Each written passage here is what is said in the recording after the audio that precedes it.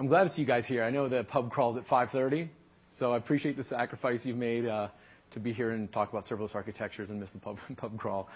I've got a good session for you today. 3 speakers. I'm Michael Connor, and I work for Coca-Cola North America, and I'm leading our enterprise cloud migration. And I'm going to talk about a few things. One, how serverless affects productivity, and also I want to go over a case study on vending that we've done and present a cost comparison with the IaaS. I mean, the most important thing for me that I want to leave you guys with is all the information you need to take back to your organization so that you can share this data with executives, get them to support you, and then and perhaps get funding and move forward with a significant serverless effort next year. Second on stage, Andrew Baird from Amazon Web Services is going to be going over serverless practices, best practices for the enterprise. And then rounding it out is our very own Patrick Brandt, also from Coca-Cola, and he's going to talk about the serverless adoption rollout strategy. So before we get into the details, I just want to talk about serverless and a culmination of computing for 3,500 years. We like to think of computing as being a relatively modern phenomenon, but if you look back, developers and makers have always been there throughout history. And so the device you see here on the screen, this is called the Antikythera mechanism, and it was discovered in a shipwreck off the Greek island of Antikythera in 1901. And this is actually a device that scientists date back to 150 BC, and it's a mechanical analog computer. It's comprised of about 30 bronze mesh metal gears, and it's used to predict calendrical events. So with this, they could predict eclipses and the position of the planets and the moon. It was a very powerful, brilliant design. And I think like a lot of brilliant designs, the inspiration for this probably came in moments, but because of the physical aspects of this design, it probably took years, decades, I don't really know, maybe a lifetime to actually build this. And this is the dilemma that makers have faced throughout history, right? Our minds have been throttled by the physical aspects of our design. So I think for the first time in history, serverless gives us the ability to bring ideas to life as quickly as we can imagine them. I think it's an exciting time to be in computing. So I've got to ask, why do we do this? Like, as technologists and developers, why do we show up every day and do what we do? I think maybe some people, would say the money's pretty good, but I don't think most of us are obsessed with being in the 3 comma club or, with cars, having cars with doors that go like this. I think developers do it because they want to make a difference and they want to be powerful. And Werner Vogel talked about this, and Andy Jassy talked about this, about Amazon giving us superpowers. And I think that's what draws developers into this. Computing is a force multiplier. It can feel a lot like superpowers, incredible stuff that we can do. And so I think a lot of us are drawn in by the empowerment, and we want to do cool stuff in our organization. But sometimes I think the reality that we face on a daily basis is at odds with the dream. We're spending a lot of time doing networking issues, SWAT calls. We're spending time fighting the help desk. And we're doing a lot of the stuff that Werner Vogel calls undifferentiated heavy lifting. And so I think that's where some of the disillusionment sets in within IT. If you guys have read the book, The Phoenix Project, this will seem familiar to you. All of the work that we do in IT can be categorized into one of these 4 categories. And also, I've put under each one of these an estimate on where our group was spending our time before we've gotten into some of the more modern concepts like operational intelligence and serverless. So if you look at this, and I think that this is not too different for a lot of organizations, but time spent in business projects, this is the only time that your organization deems as valuable and adding valuable to the business. Everything else is stuff that we do in IT, but it's really not seen as adding value. And so 39%, for us to only spend 39% of our time in IT, we can do a lot better, right? And we're getting questions from the business like, why is this so expensive, and why is this taking so long? And it's because so little of our time is actually going to delivering business projects for them, right? And also, I think increasingly, IT organizations, we're competing with shadow IT, we're competing with external MSP and other vendors, and we're getting dragged down by this legacy stuff. And so I want to pay close attention to the unplanned work. This is 24% of our time was spent in unplanned work. So I think this is familiar to all you guys, right? We're spending our nights, our weekends, our holidays, and this is time away from our friends and our families and the people we care about. And so I think this is a quality of life issue in a lot of IT departments. And so I think this is something that serverless is going to help us address. This is actually, we did a 30-second spot for the Super Bowl with Ant-Man and the Incredible Hulk. So I use these as backgrounds. The Ant-Man stole Incredible Hulk's Coke and had to suffer his wrath. But so who are the villains in the story? Who's taking all of our time? This is a talk about serverless, so we've got to do some obligatory server bashing. It's servers, but it's not just virtual servers. It's physical servers, but it's also virtual servers. So we went to Amazon. We had this initial rush of like, wow, I can spin up a server in minutes, and it used to take weeks.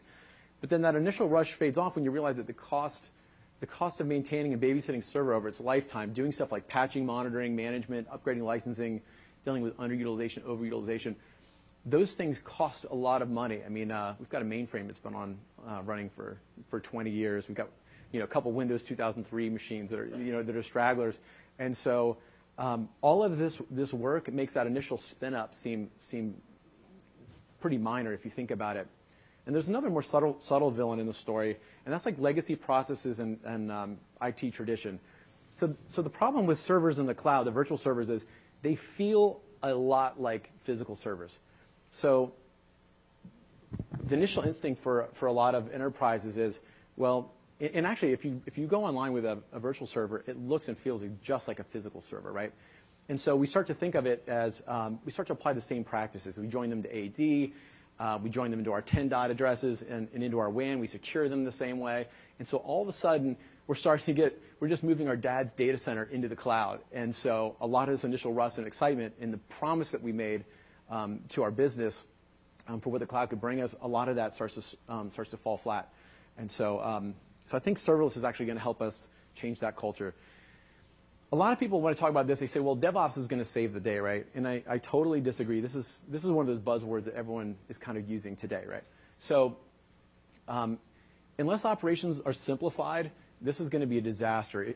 So think about what we're asking developers to do with DevOps. They're already coming to work. They're coding, writing unit tests, doing deployment. They're doing all this work, and now we're going to ask them to take on ops as well. And I think developers are misunderstood. Developers are not good at patching, monitoring, building TPS reports, and all that kind of more minutia that the ops teams are better at. The best developers I've worked with in my life, as a rule, they're poets, they're musicians, they're artists, they're creative people. And so if we're asking developers to do this ops work, we're going to lose those best people. Or you can see when you log into a Linux box, it always shows you your security status. This is what it looks like when you ask the developers to do DevOps, right? 18 security patches needed for this machine. So the only way to make DevOps work is to move towards things like serverless, where the amount of ops that we're doing is drastically reduced, right? Amazon is taking on the burden of a lot of the ops work that we're doing, and so then the developers are willing to stomach that. And the last thing I'll say about DevOps is that in order for DevOps to work, we have to make infrastructure, because we're asking developers to take on infrastructure, right? So we have to make infrastructure feel a lot like code, and it needs to feel familiar to developers. And so if you're going into the Amazon console right now and you're spinning up servers and you're clicking things and you're doing things manually, it's not going to be a scalable approach. And so I think the way to do it and the way that we've approached it is infrastructure as code. Everything gets pushed into, we call it Terraform or CloudFormation. But all of that gets checked into Git. It gets versioned, it gets managed, and it gets pushed into a CI/CD pipeline, like Go or Jenkins. And so I think serverless is a great enabler for DevOps. Once we kind of move to these things, we're moving to serverless, and Amazon is taking on a lot of the heavy lifting. We're starting to see a huge change in productivity in the organization. So if you look at the 68%, I think that there's still room for improvement here, right? But if all of a sudden, we're going from 39% to 68%, it's almost a twofold increase in our productivity, and that's a huge difference for the organization, for the business. And the other thing is the unplanned work, down to 6%. That's an incredible shift. And Splunk and operational intelligence has been a big factor for that too. But that means we're getting our nights and weekends, and we're getting a lot of our sanity back, right? I want to present a serverless case study, something that we did. We talked to executives, and we talked to them about virtualization in the cloud and hypervisors. And to put it bluntly, they don't care. They care about four things. They care about stability, agility, cost effectiveness, and security. And they don't really care about the details of how we get there. but that's what's important to them. And so when we looked at doing this, implementing this use case with vending and with our loyalty program, and we did the analysis between traditional IaaS and serverless, it was clear that serverless was a really good fit for this. So let me break down how this basically works. When you go up and you get a delicious beverage here, and you swipe your credit card and your loyalty card, the transaction goes from the vending machine to our payment gateway, and then that's a partner of ours. The payment gateway then submits a REST API call into the Amazon API gateway. So Amazon API gateway is a serverless API framework where Amazon manages all the security and all the patching for you. The Amazon API gateway then takes that transaction and submits it over to Lambda, and Lambda's going to handle all of our business logic. So it's going to handle transactions, it'll handle credits and debits, and all the other business logic that we want to implement. And so, of course, when the users are doing this with their device, we want to push that information back to their device, right? And so that they have an updated balance. So Lambda can then submit that data out to Apple, Android push notifications, and then they in turn submit that back to Apple Pay or Android Pay. And so in your wallet, you can see your updated balances. And then we do a buy 10, get one free, and we have different promotions that we do. So all of this happens, and if you think about all that this goes through, all that happens in under a second. And Amazon is currently charging us, I calculated, about 1/1000th of a penny. And so we're only getting paid if someone's actually implementing a transaction. Outside of that, we pay absolutely zero. I wanted to go through some of the cost analysis of server because I want people to really fully understand how much we're spending for servers. I think a lot of people aren't really clear on really what our fully burdened cost is. So if you ask someone, hey, what's the cost of a T2 medium server? They're going to go out to Amazon's EC2 page, you look it up, and they'll say $56. I blended a bunch of operating systems, Red Hat, Windows, and free Amazon Linux to come up with that number. But if you look at it, the actual cost is almost 5 times that. And so the management cost, this is your internal teams, this is an MSP, whoever you're going to pay to do management, patching, get on calls if there's servers are slow, spin things down, handle the accounting and stuff for you. Whether it's internal or external, that's probably going to be somewhere in the neighborhood of $150 a month. We're kind of averaging here. Security software, you're going to probably handle antivirus, malware, whatever your security teams are recommending. And then finally, you're going to probably have some automation server there, Puppet, Chef, Ansible, with some support agreements there. In our Windows 2003 machines, I think right now those are end-of-life support. We're paying $1,000 a quarter for every Windows 2003 machine until we get rid of those. So, and I think all of the different security issues, there's so many other costs that are not even considered here that when you look at this being 4 or 5 times the amount, I think this actually could balloon to 10 times the amount for the physical device you're paying at Amazon for your fully burdened costs in the cloud. So when we did our use case with vending, we wanted to, you have to do a cost comparison, right? And I think this is a good place to start with the executives, right? I think we're all enamored with the technology, but when you go back and you propose a use case for your business, you want to go back and say, like, hey, is this going to work out for us financially? So what we did was our typical stacks, we're going to have EC2. We use Elastic Beanstalk a lot. We'll have a test cluster, a staging cluster, and a production cluster. We'll have Elastic load balancers. I put the fully burdened costs in there. And basically, with those 6 T2 medium servers, which are not super beefy servers, so I was trying to be conservative here, that's going to come in at like a little under $13,000 a year.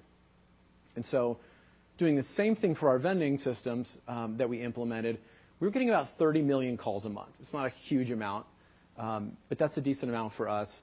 And this is coming in at $4,500, $4,500 a year. So if you look at that, that's a 65% cost savings at 30 million hits per month. And so there is a break-even point. If you're running huge numbers of transactions, there's a point where you're going to start to run containers or you're going to run EC2 machines, and it's going to start looking more attractive to just run your own boxes. For us, the analysis I did, it came out to about 80 million hits per month before it starts to even look attractive to go to infrastructure as a service. Here's the interesting thing you don't really think about. All of these systems have like a long tail life cycle, right? So our first vending machines that we pushed out, there's 10 of those. Well, in the case of the infrastructure as a service, you still have those 3 clusters and the 6 machines, right? And what about the end of life? When we have our last 10 machines that we haven't quite sunset yet, what about that? We'd still be paying $13,000 a year in infrastructure as a service. But serverless really handles the long tail scenarios really well. When we get down to under a million hits per month, we're now at a 99% cost savings. And so this really ramps down elegantly. And most systems are like that. Like, how many systems do you guys have that are running the 30 million, 80 million hits a month? A lot of our systems are doing low transactions, but you're still paying that $13,000 a year. And so I think the cost is very compelling unless you're running huge volumes. So we're, as you can tell, we're all sold on serverless. And as a matter of fact, when you bring a solution through our architecture review board, we actually ask that you use serverless. It's mandated. And so serverless doesn't work for everything. We've got package applications, off-the-shelf stuff, commercial off-the-shelf packages. And a lot of those are not going to work with Lambda. This is not going to be some panacea where it just solves all of your problems, right? But and so in those cases, we get an exception, and people are using EC2 instances or other things like that. But the assumption is that you're going to use serverless or justify the reasons why you won't. And again, back to Werner, something that Werner Vogel said when he actually announced Lambda. This is the undifferentiated heavy lifting. This is the stuff. Serverless is solving all of those things that are not adding value to our business. They're taking away from our work in terms of our contribution to the bottom line. So I've done a couple talks in Coke and in other places, and I talk about this. I get really excited about. I'm a geek, and I get really excited about all of the serverless stuff. And one of the things I notice is, I talk to audience, I get a lot of blank stares, especially inside of our company. And what I realized, it confused me at first, but what I realized is that whenever you're talking about significant technological change, it scares people. And people are going to worry about their contribution and their job and how it affects them. So we've resolved to pair every conversation about technology with a conversation about people and how it affects people. So I don't think that serverless is one of those technologies that's just going to lay waste to headcount in your organization. I think this is going to empower people, and this is going to get us out of the muck work. We're spending so much time, like nuts and bolts security, like us dealing with patching on our servers and scaling and managing all that stuff. That does not help us sell refreshments, right? But that's the bulk of a lot of the work that we're doing. And so yeah, when you talk about this with people, I think you should always have a discussion about about their futures and what this means and how it actually changes the work that you're doing. So these are a lot of the services. A lot of people talk about Lambda and serverless, but basically for a lot of the workloads that we're doing, message queues, APIs, NAT boxes, RDS, you could argue whether it's serverless, but I feel like it deserves a place there. Amazon DynamoDB.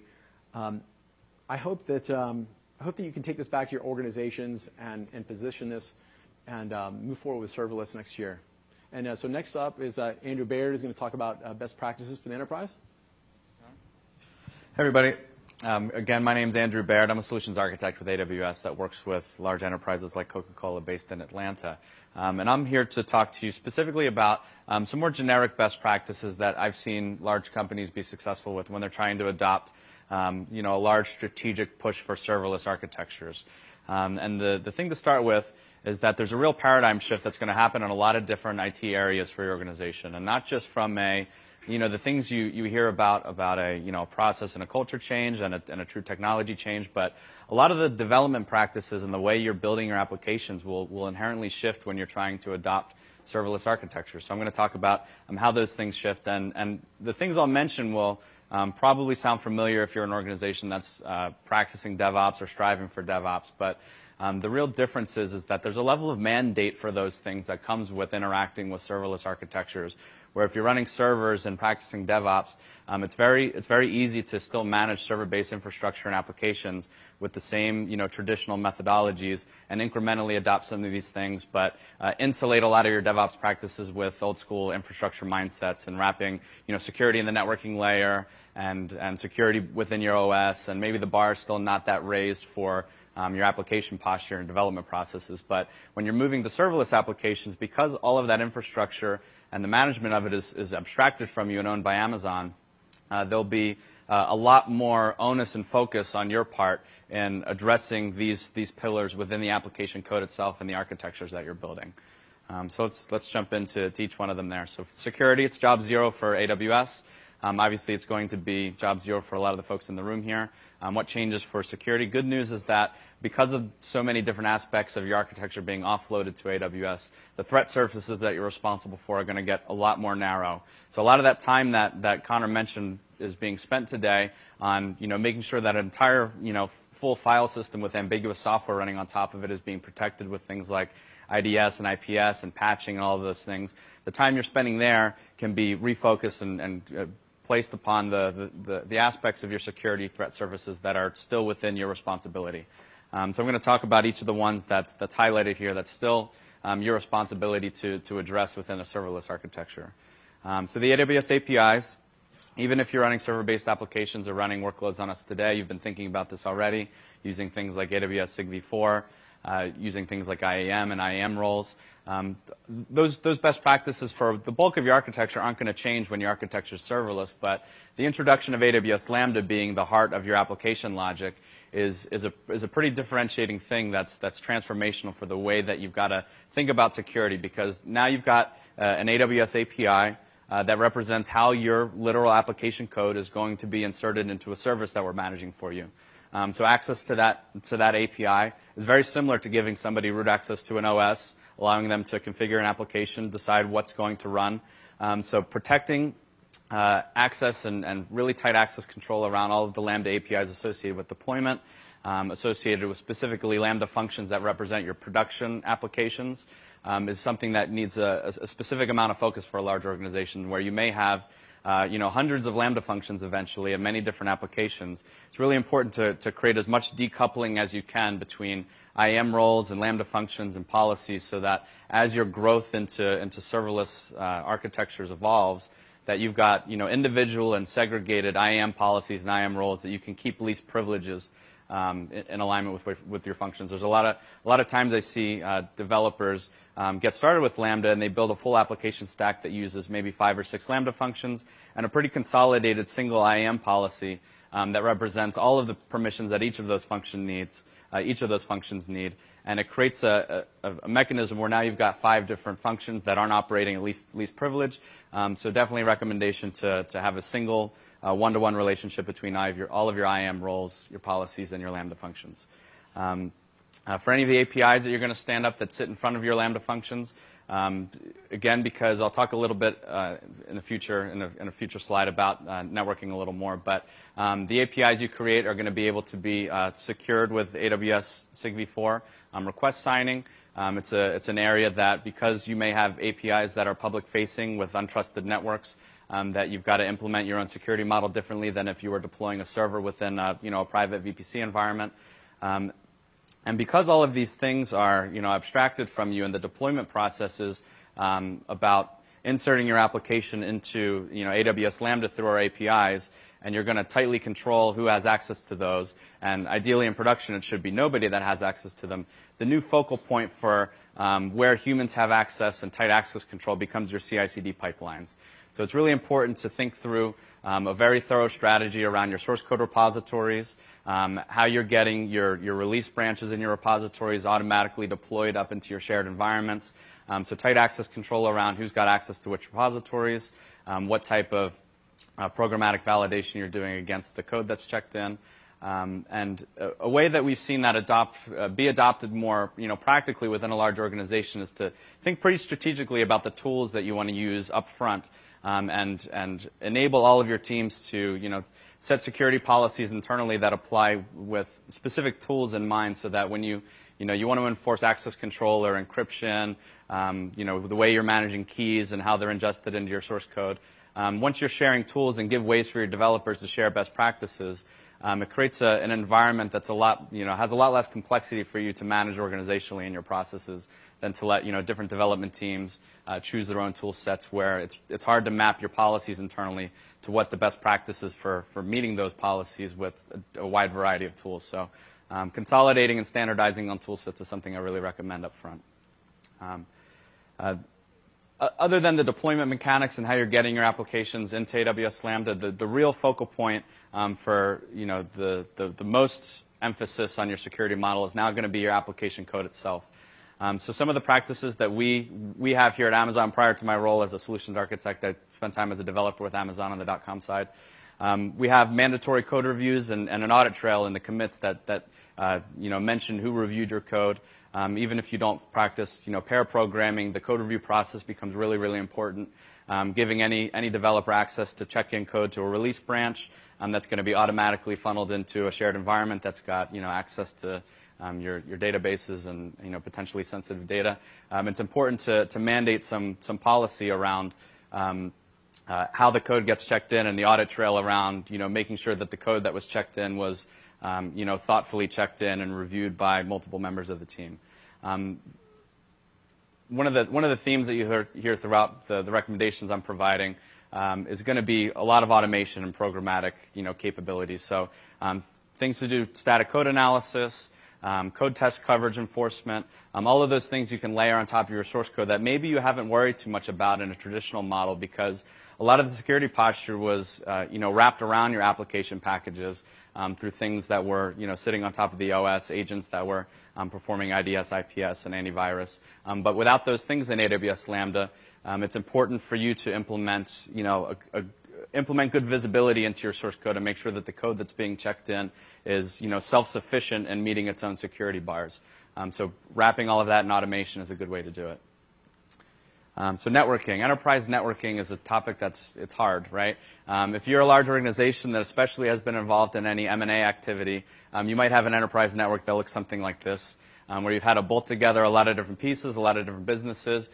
Firewall changes are very risky. The infrastructure teams don't have a ton of good knowledge about what applications integrate with other applications. And it's a really hard problem to solve. And one of the reasons it's so hard is because they need to enforce this idea of trusted networks, right? If applications haven't been being held to a high bar for enforcing their own security posture, the network is often relied upon a lot to make sure that applications are communicating privately.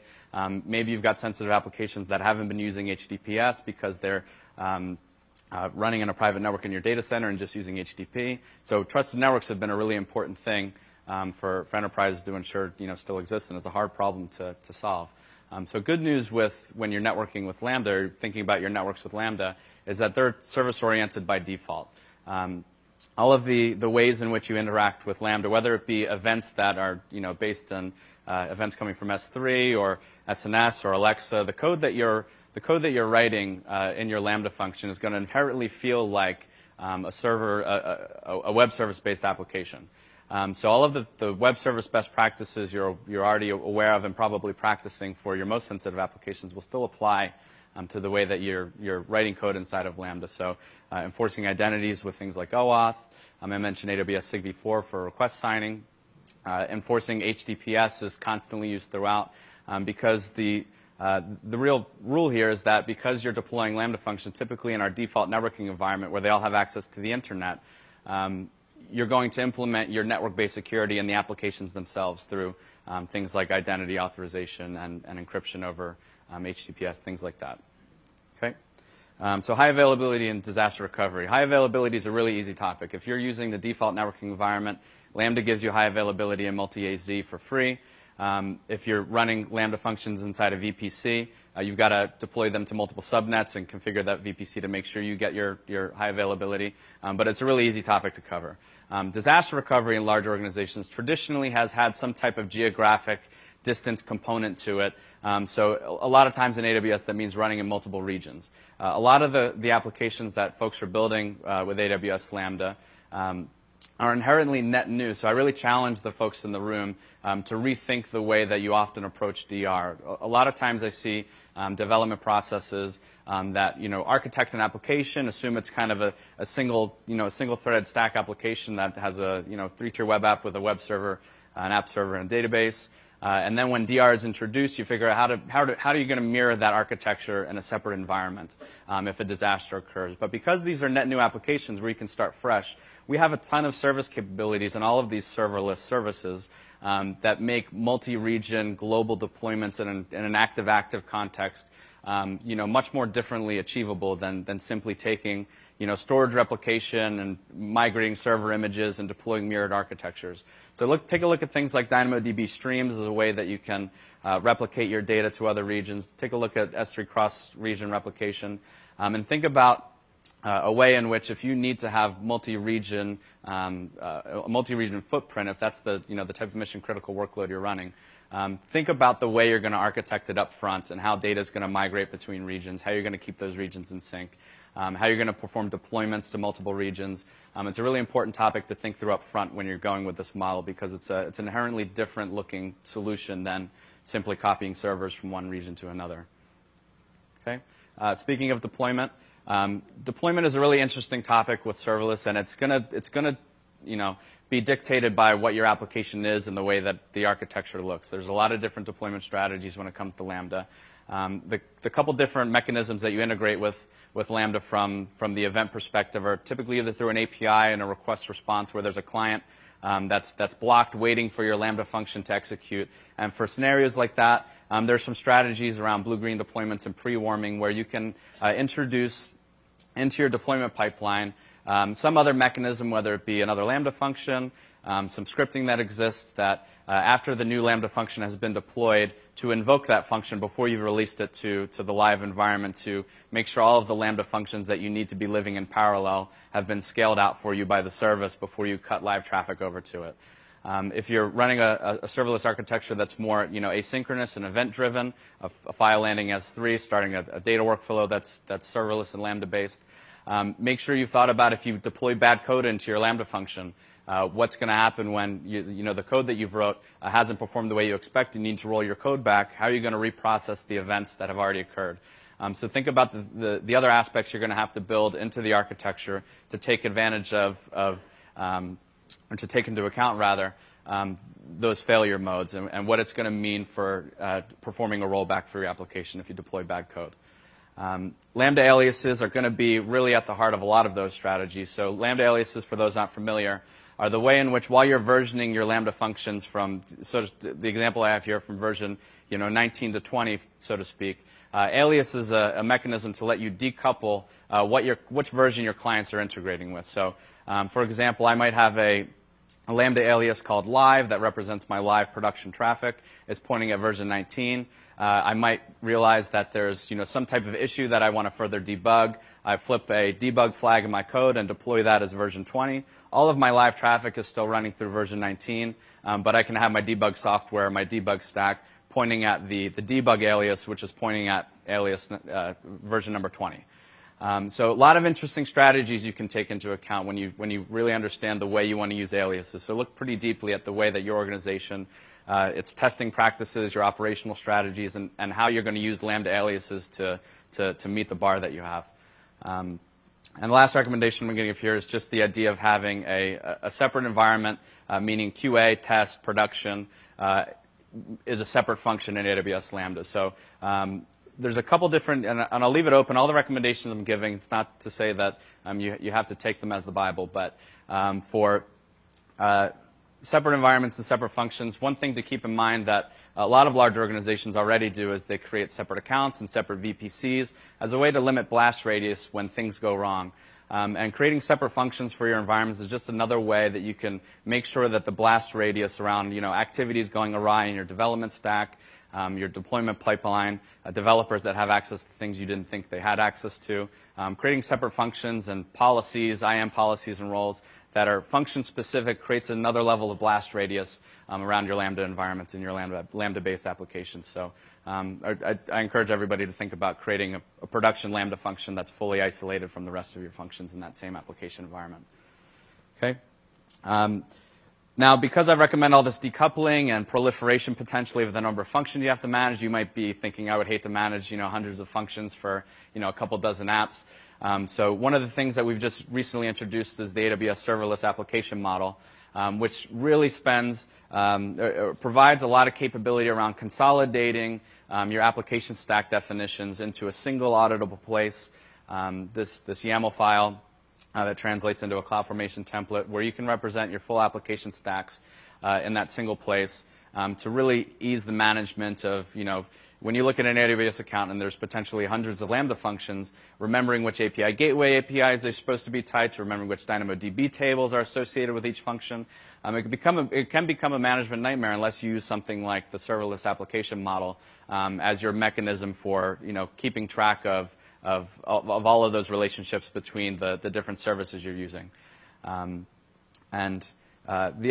last thing that I want to leave related to deployments is rather than thinking kind of in the server-based world, a lot of times the source of truth for what was running on a particular server, which version, was literally the code package that was installed on your server. If you wanted to debug it, you'd look and see, which version of your software was installed on your server. Because you don't have a ton of visibility you don't have a box to log into anymore and take a look at, what's running. I really recommend you treating your source code repositories and the entry point for your CI/CD pipelines as a real source of truth representation of what's been deployed. So if anything gets checked into a release branch that enters into your development pipeline, you should be able to one-to-one directly translate those commit times in your source repository with the deployments that have occurred inside your Lambda environment. And if you're able to do that, if you're able to see, okay, this is a Lambda function deployment that occurred to version 20, and it happened at this time based on the APIs we provide, and you can go back and look inside your source code repository and see which package that correlates to, it'll make your operational triages a lot simpler. So I really recommend that. And speaking of operations, I've kind of alluded to the aspect that you don't have a server to log into anymore to triage things. So what that really means is, rather than having immutable infrastructure, which a lot of people have been striving for with the servers, you have strictly untouchable infrastructure from your perspective. So everything you need to do from an operational perspective has to be fully baked into all of your application code. So alarms, logs, test cases, all the aliases, metrics you want to gather, all of those things need to be baked into your code itself. Failure to bake these things into your code up front when an operational issue comes forward and there's something you need to investigate. If you haven't spent the time, baking the right log statements, error handling, metrics gathering into your code up front, you're going to have no visibility into it. So you've got to build all of your operational visibility into your Lambda function code itself. Okay. Overall summary, I won't read through all of this, but the main message is that all of this is application and development centric. The only way you're going to achieve best practices as a large organization is to put some real thought into each one of these 5 pillars and how they're going to be impacted from your traditional processes and technology choices when moving to serverless, and to fully embrace all the automation that you can, all the continuous deployment capabilities that you can. And with that, I'm going to hand it over to Patrick here, who's going to dive deep into specifically how Coca-Cola adopted a strategy. Thank you, Andrew. Am I good? Too loud? All right. So I'm Patrick Brand. I'm a solutions architect at Coca-Cola. I own the North American consumer marketing platform. And our story of serverless adoption really began with what Connor was talking about earlier, with a few very high value but narrowly scoped services that we built from the ground up using serverless technologies. And so that's the most important thing, is to get something in the wild. It gave us an opportunity to know how to build things and manage things in a serverless context, and then obviously we got real data to do the cost comparison. So the next step for us is to figure out how to create a model that we can scale. All right, because we work with hundreds of development partners and vendors, there's a lot of initiatives that we're managing at any given time. So before I talk about what we're doing now and in serverless and where we're going, I want to talk about where we are. We have a reference architecture that's worked very well for us for the last few years. It's predicated on Elastic Beanstalk. You can see that there's NAT and RDS and whatever. But the most important thing I want to talk about here is how the development teams interface with their application. You can see that they go through Bastion. They have direct access to the servers and the RDS. They can shell in there and do all kinds of stuff if they want to. But they also interface through the portal, through the Elastic Beanstalk console. And typically that's how code gets deployed. There's an opportunity, for some CI/CD work here, but there's no real mandate, right? So for our first generation reference architecture for serverless, which we're using to focus exclusively on APIs and data services, the most important thing I want to point out here is the way we're now making DevOps a central piece of not just, it's not just about adopting serverless for, cost savings, et cetera. It's about adopting DevOps and serverless together to really, really allow us to rapidly deploy applications with high value, consistently, safely, with audits and security built in. And then later on, sometime next year, we're going to fold in the presentation tier, so the front end. This is in the serverless context. We're talking about static website hosting in S3. We've chosen 3 thick stack clients, JavaScript clients, Angular, Polymer, and React. And obviously, this is going to extend our pipeline and our operational overhead considerably, but it will still follow the DevOps model. So our timeline is this, right? We're starting here, Gen 1. We've been doing some work over the last few weeks, which I'll share with you shortly, to create some assets that we want to socialize with the world, really, but with our development teams, possibly with the merchants and retailers who sell our products. It's a value add to us from a business perspective as well. But the workhorse, Gen 0, isn't going away. I mean, there will always be an opportunity for instances, especially when we have a server license. We do a lot of work with Magento and Adobe CQ. Good news is it's a very mature platform, has a lot of built-in operational support. It's been around for years. So we won't have any trouble having those two things live side by side. All right, so there are 4 key ingredients to our what I call our development scaffolding. Right, these are the things that will enable developers to build, deploy, create serverless applications in as short amount of time as possible. Obviously, Amazon Web Services, can't live without it. The other 2 things are about the build and development. So the serverless framework, it's something that we've been working with for a few months now, I guess. We deployed our first serverless application about 3 months ago, and the Go build server is going to support our CI/CD pipelines. And we'll review an example of how this is working in the real world shortly. But when it comes to adoption, the most critical thing is to get as many eyeballs on what we're working on, what we're delivering as possible. So GitHub is a big part of our story, and this is we're kind of doing a lot of things at once here. We've created an open source organization where we're going to share these assets, and then have a collaborative relationship, hopefully, with the development community. So let's start with the serverless framework.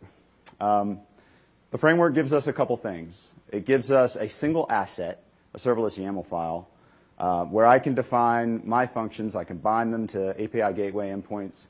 I can configure cross-origin policies. I can configure authorizers.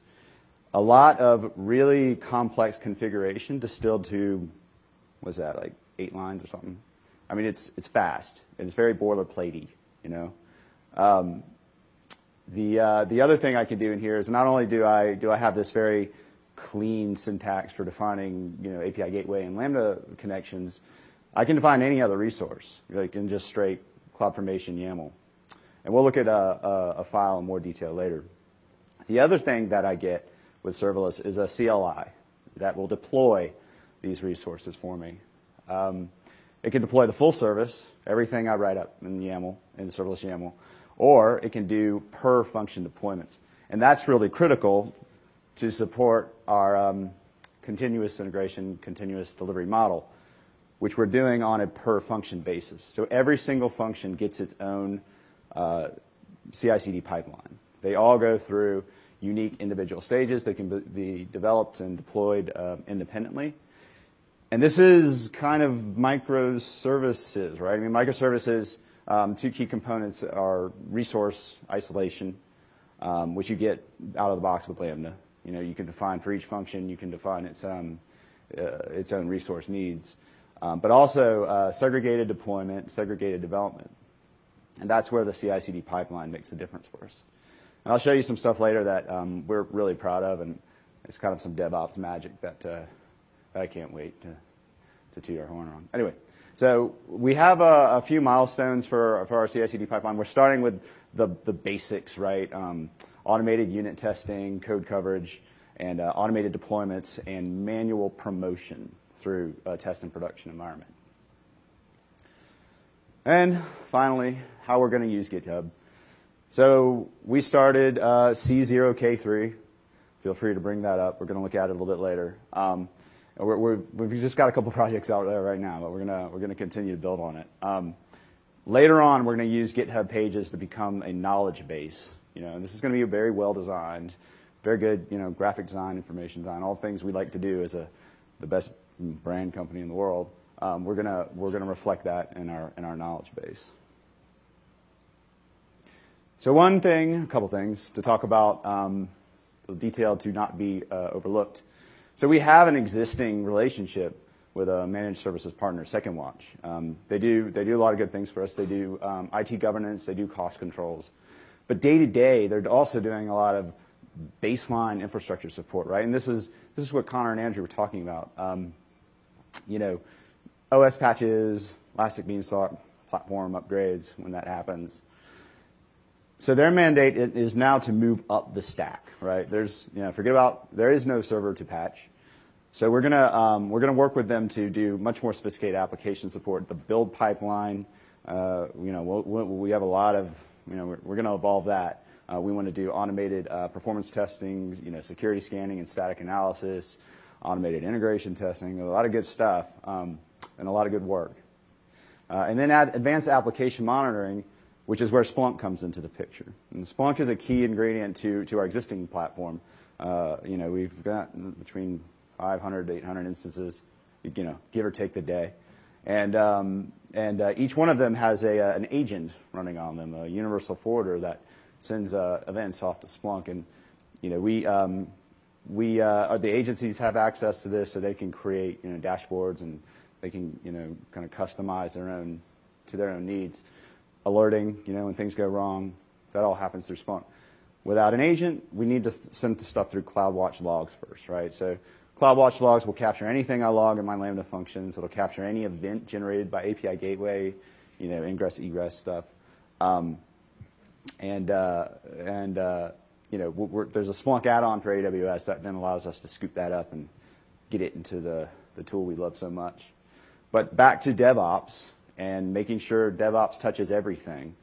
We're also going to start capturing build events, right? So if there's a build failure, if there's an integration test or performance test, the latency goes up, whatever, for any application in our platform, it will show up in Splunk. So we're going to have very, very deep intelligence at any given time. What's the health of our platform? How are these 100, 500, however many applications we're hosting and services we're hosting? How are they doing overall? All right, so look at some code. Let's look at some code. Give me a minute to log in. All right. I'll try not to mess this up.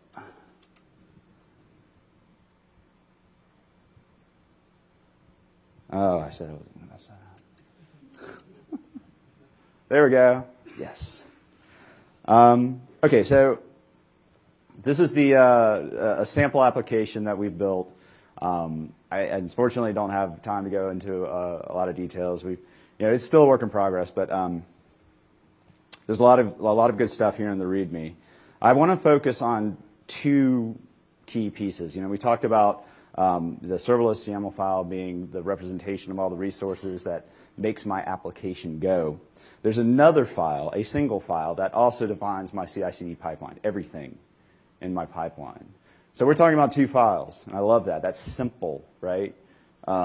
If I only have to manage two things in my repository to get a full end-to-end application and CI/CD pipeline, I'm in pretty good shape. That's very portable.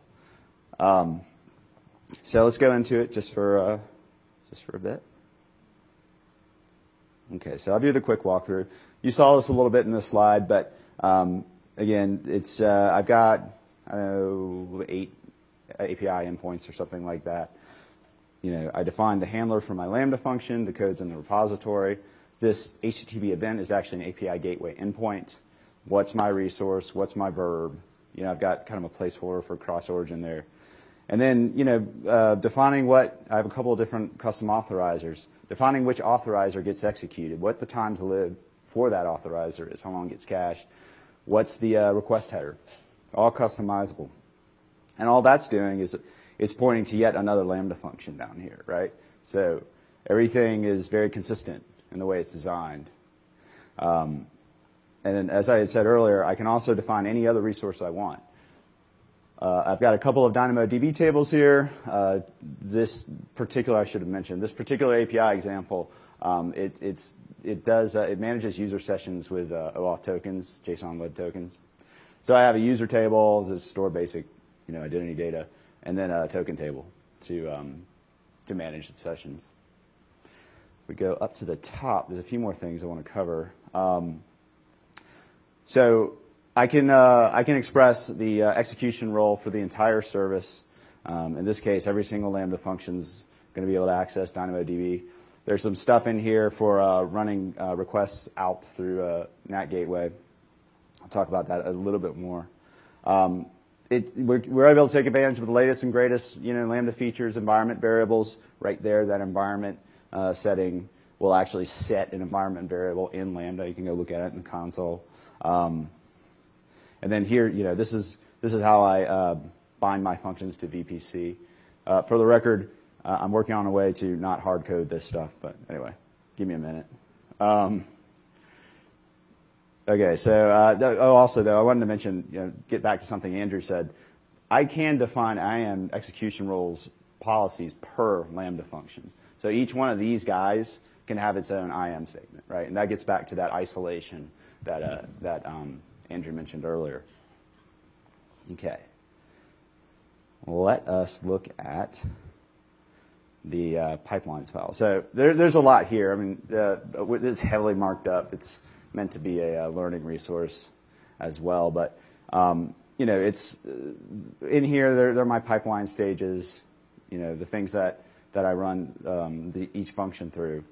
But ultimately, that ends up looking like this, So that YAML file builds this interface for me, and it gives me the operational logic to, on commit, on push, to recognize that, and then, for whatever function changed, to run its pipeline. What's really great about this, and I really like this, is this DevOps magic that I'm so excited about. If I change that pipelines go YAML file, and I commit it, my build server updates automatically, right? I don't touch my build server. I just change stuff in the code, and I have a brand new pipeline. So if I add a function, let's say delete user, for me to get a new pipeline up is copy and paste, a little bit of boilerplate, tweak a few things, commit push, and it shows up. And now I have a per function pipeline. A couple of other things I'll go through really quickly. I've got a job that will create the whole VPC stack. It's got this particular job will create public-private subnets and 2 availability zones with managed NAT. So I click a button, it's there, and then I have like the full service monolithic deploy, job. Just if I want to blow everything away. In that YAML file, it is a little hard to tell unless you spend a little time with it, but I define each one of these 8 stages. So when code changes for a function, just a function, so let's say I'm looking at create session here. So I change my create session function, I commit the code, I push it.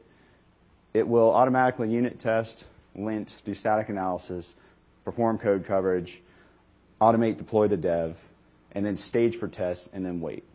And you can see this in some earlier builds. I didn't go all the way through. I even have a failure there. I don't know what happened. Anyway, at that point, it's stage for test. I can now manually go and deploy to test, stage for prod, manually deploy to prod. Again, all of this is managed in a single file that will drive the functioning of my build server in addition to the definition of my build server. All right. So those were the 2 things I wanted to cover. I also snuck in some VPC stuff. Okay, good. All right, so where does that take us? Because the application is the infrastructure now, because my code repository defines everything, what my code is, what it lives on, how it gets deployed, the quality control stages that it runs through, there's going to be a significant change from the way we're working, right? And the way we're working really means, or the change is primarily centered around the development teams. Development teams have a lot of power, and they have a lot of ownership. There's some operational stuff, again, working with Second Watch that we're going to figure out as we scale that out to thousands of people. But ultimately, that's going to be the principle that we're going to adhere to. And serverless is more, right? So, less complexity is more quality. Less time installing and configuring servers is more time that my application is in market. Critical time, very important time. And less time managing servers is more time that I can code and do stuff I like to do. So we see this marriage of DevOps and serverless really as a movement. It's just starting. It's cool. It's exciting to be on the cusp of something which I think is so revolutionary. And we're doing our part, to not only to adopt that, but to advance it, to advocate for it. And our GitHub space is really the primary driver for that. So we want to share. We're sharing the things we're building with you and with the development community. Obviously, if you like it, feel free to use it. If you want to change it, do a pull request. We'd be happy to help you. So this is our opportunity to kind of again to collaborate and to really for our own benefit, but also for the benefit of the community at large. So we're really excited to engage in that. Hope you are too. All right, so thank you very much for your time. Hope you enjoyed the talk.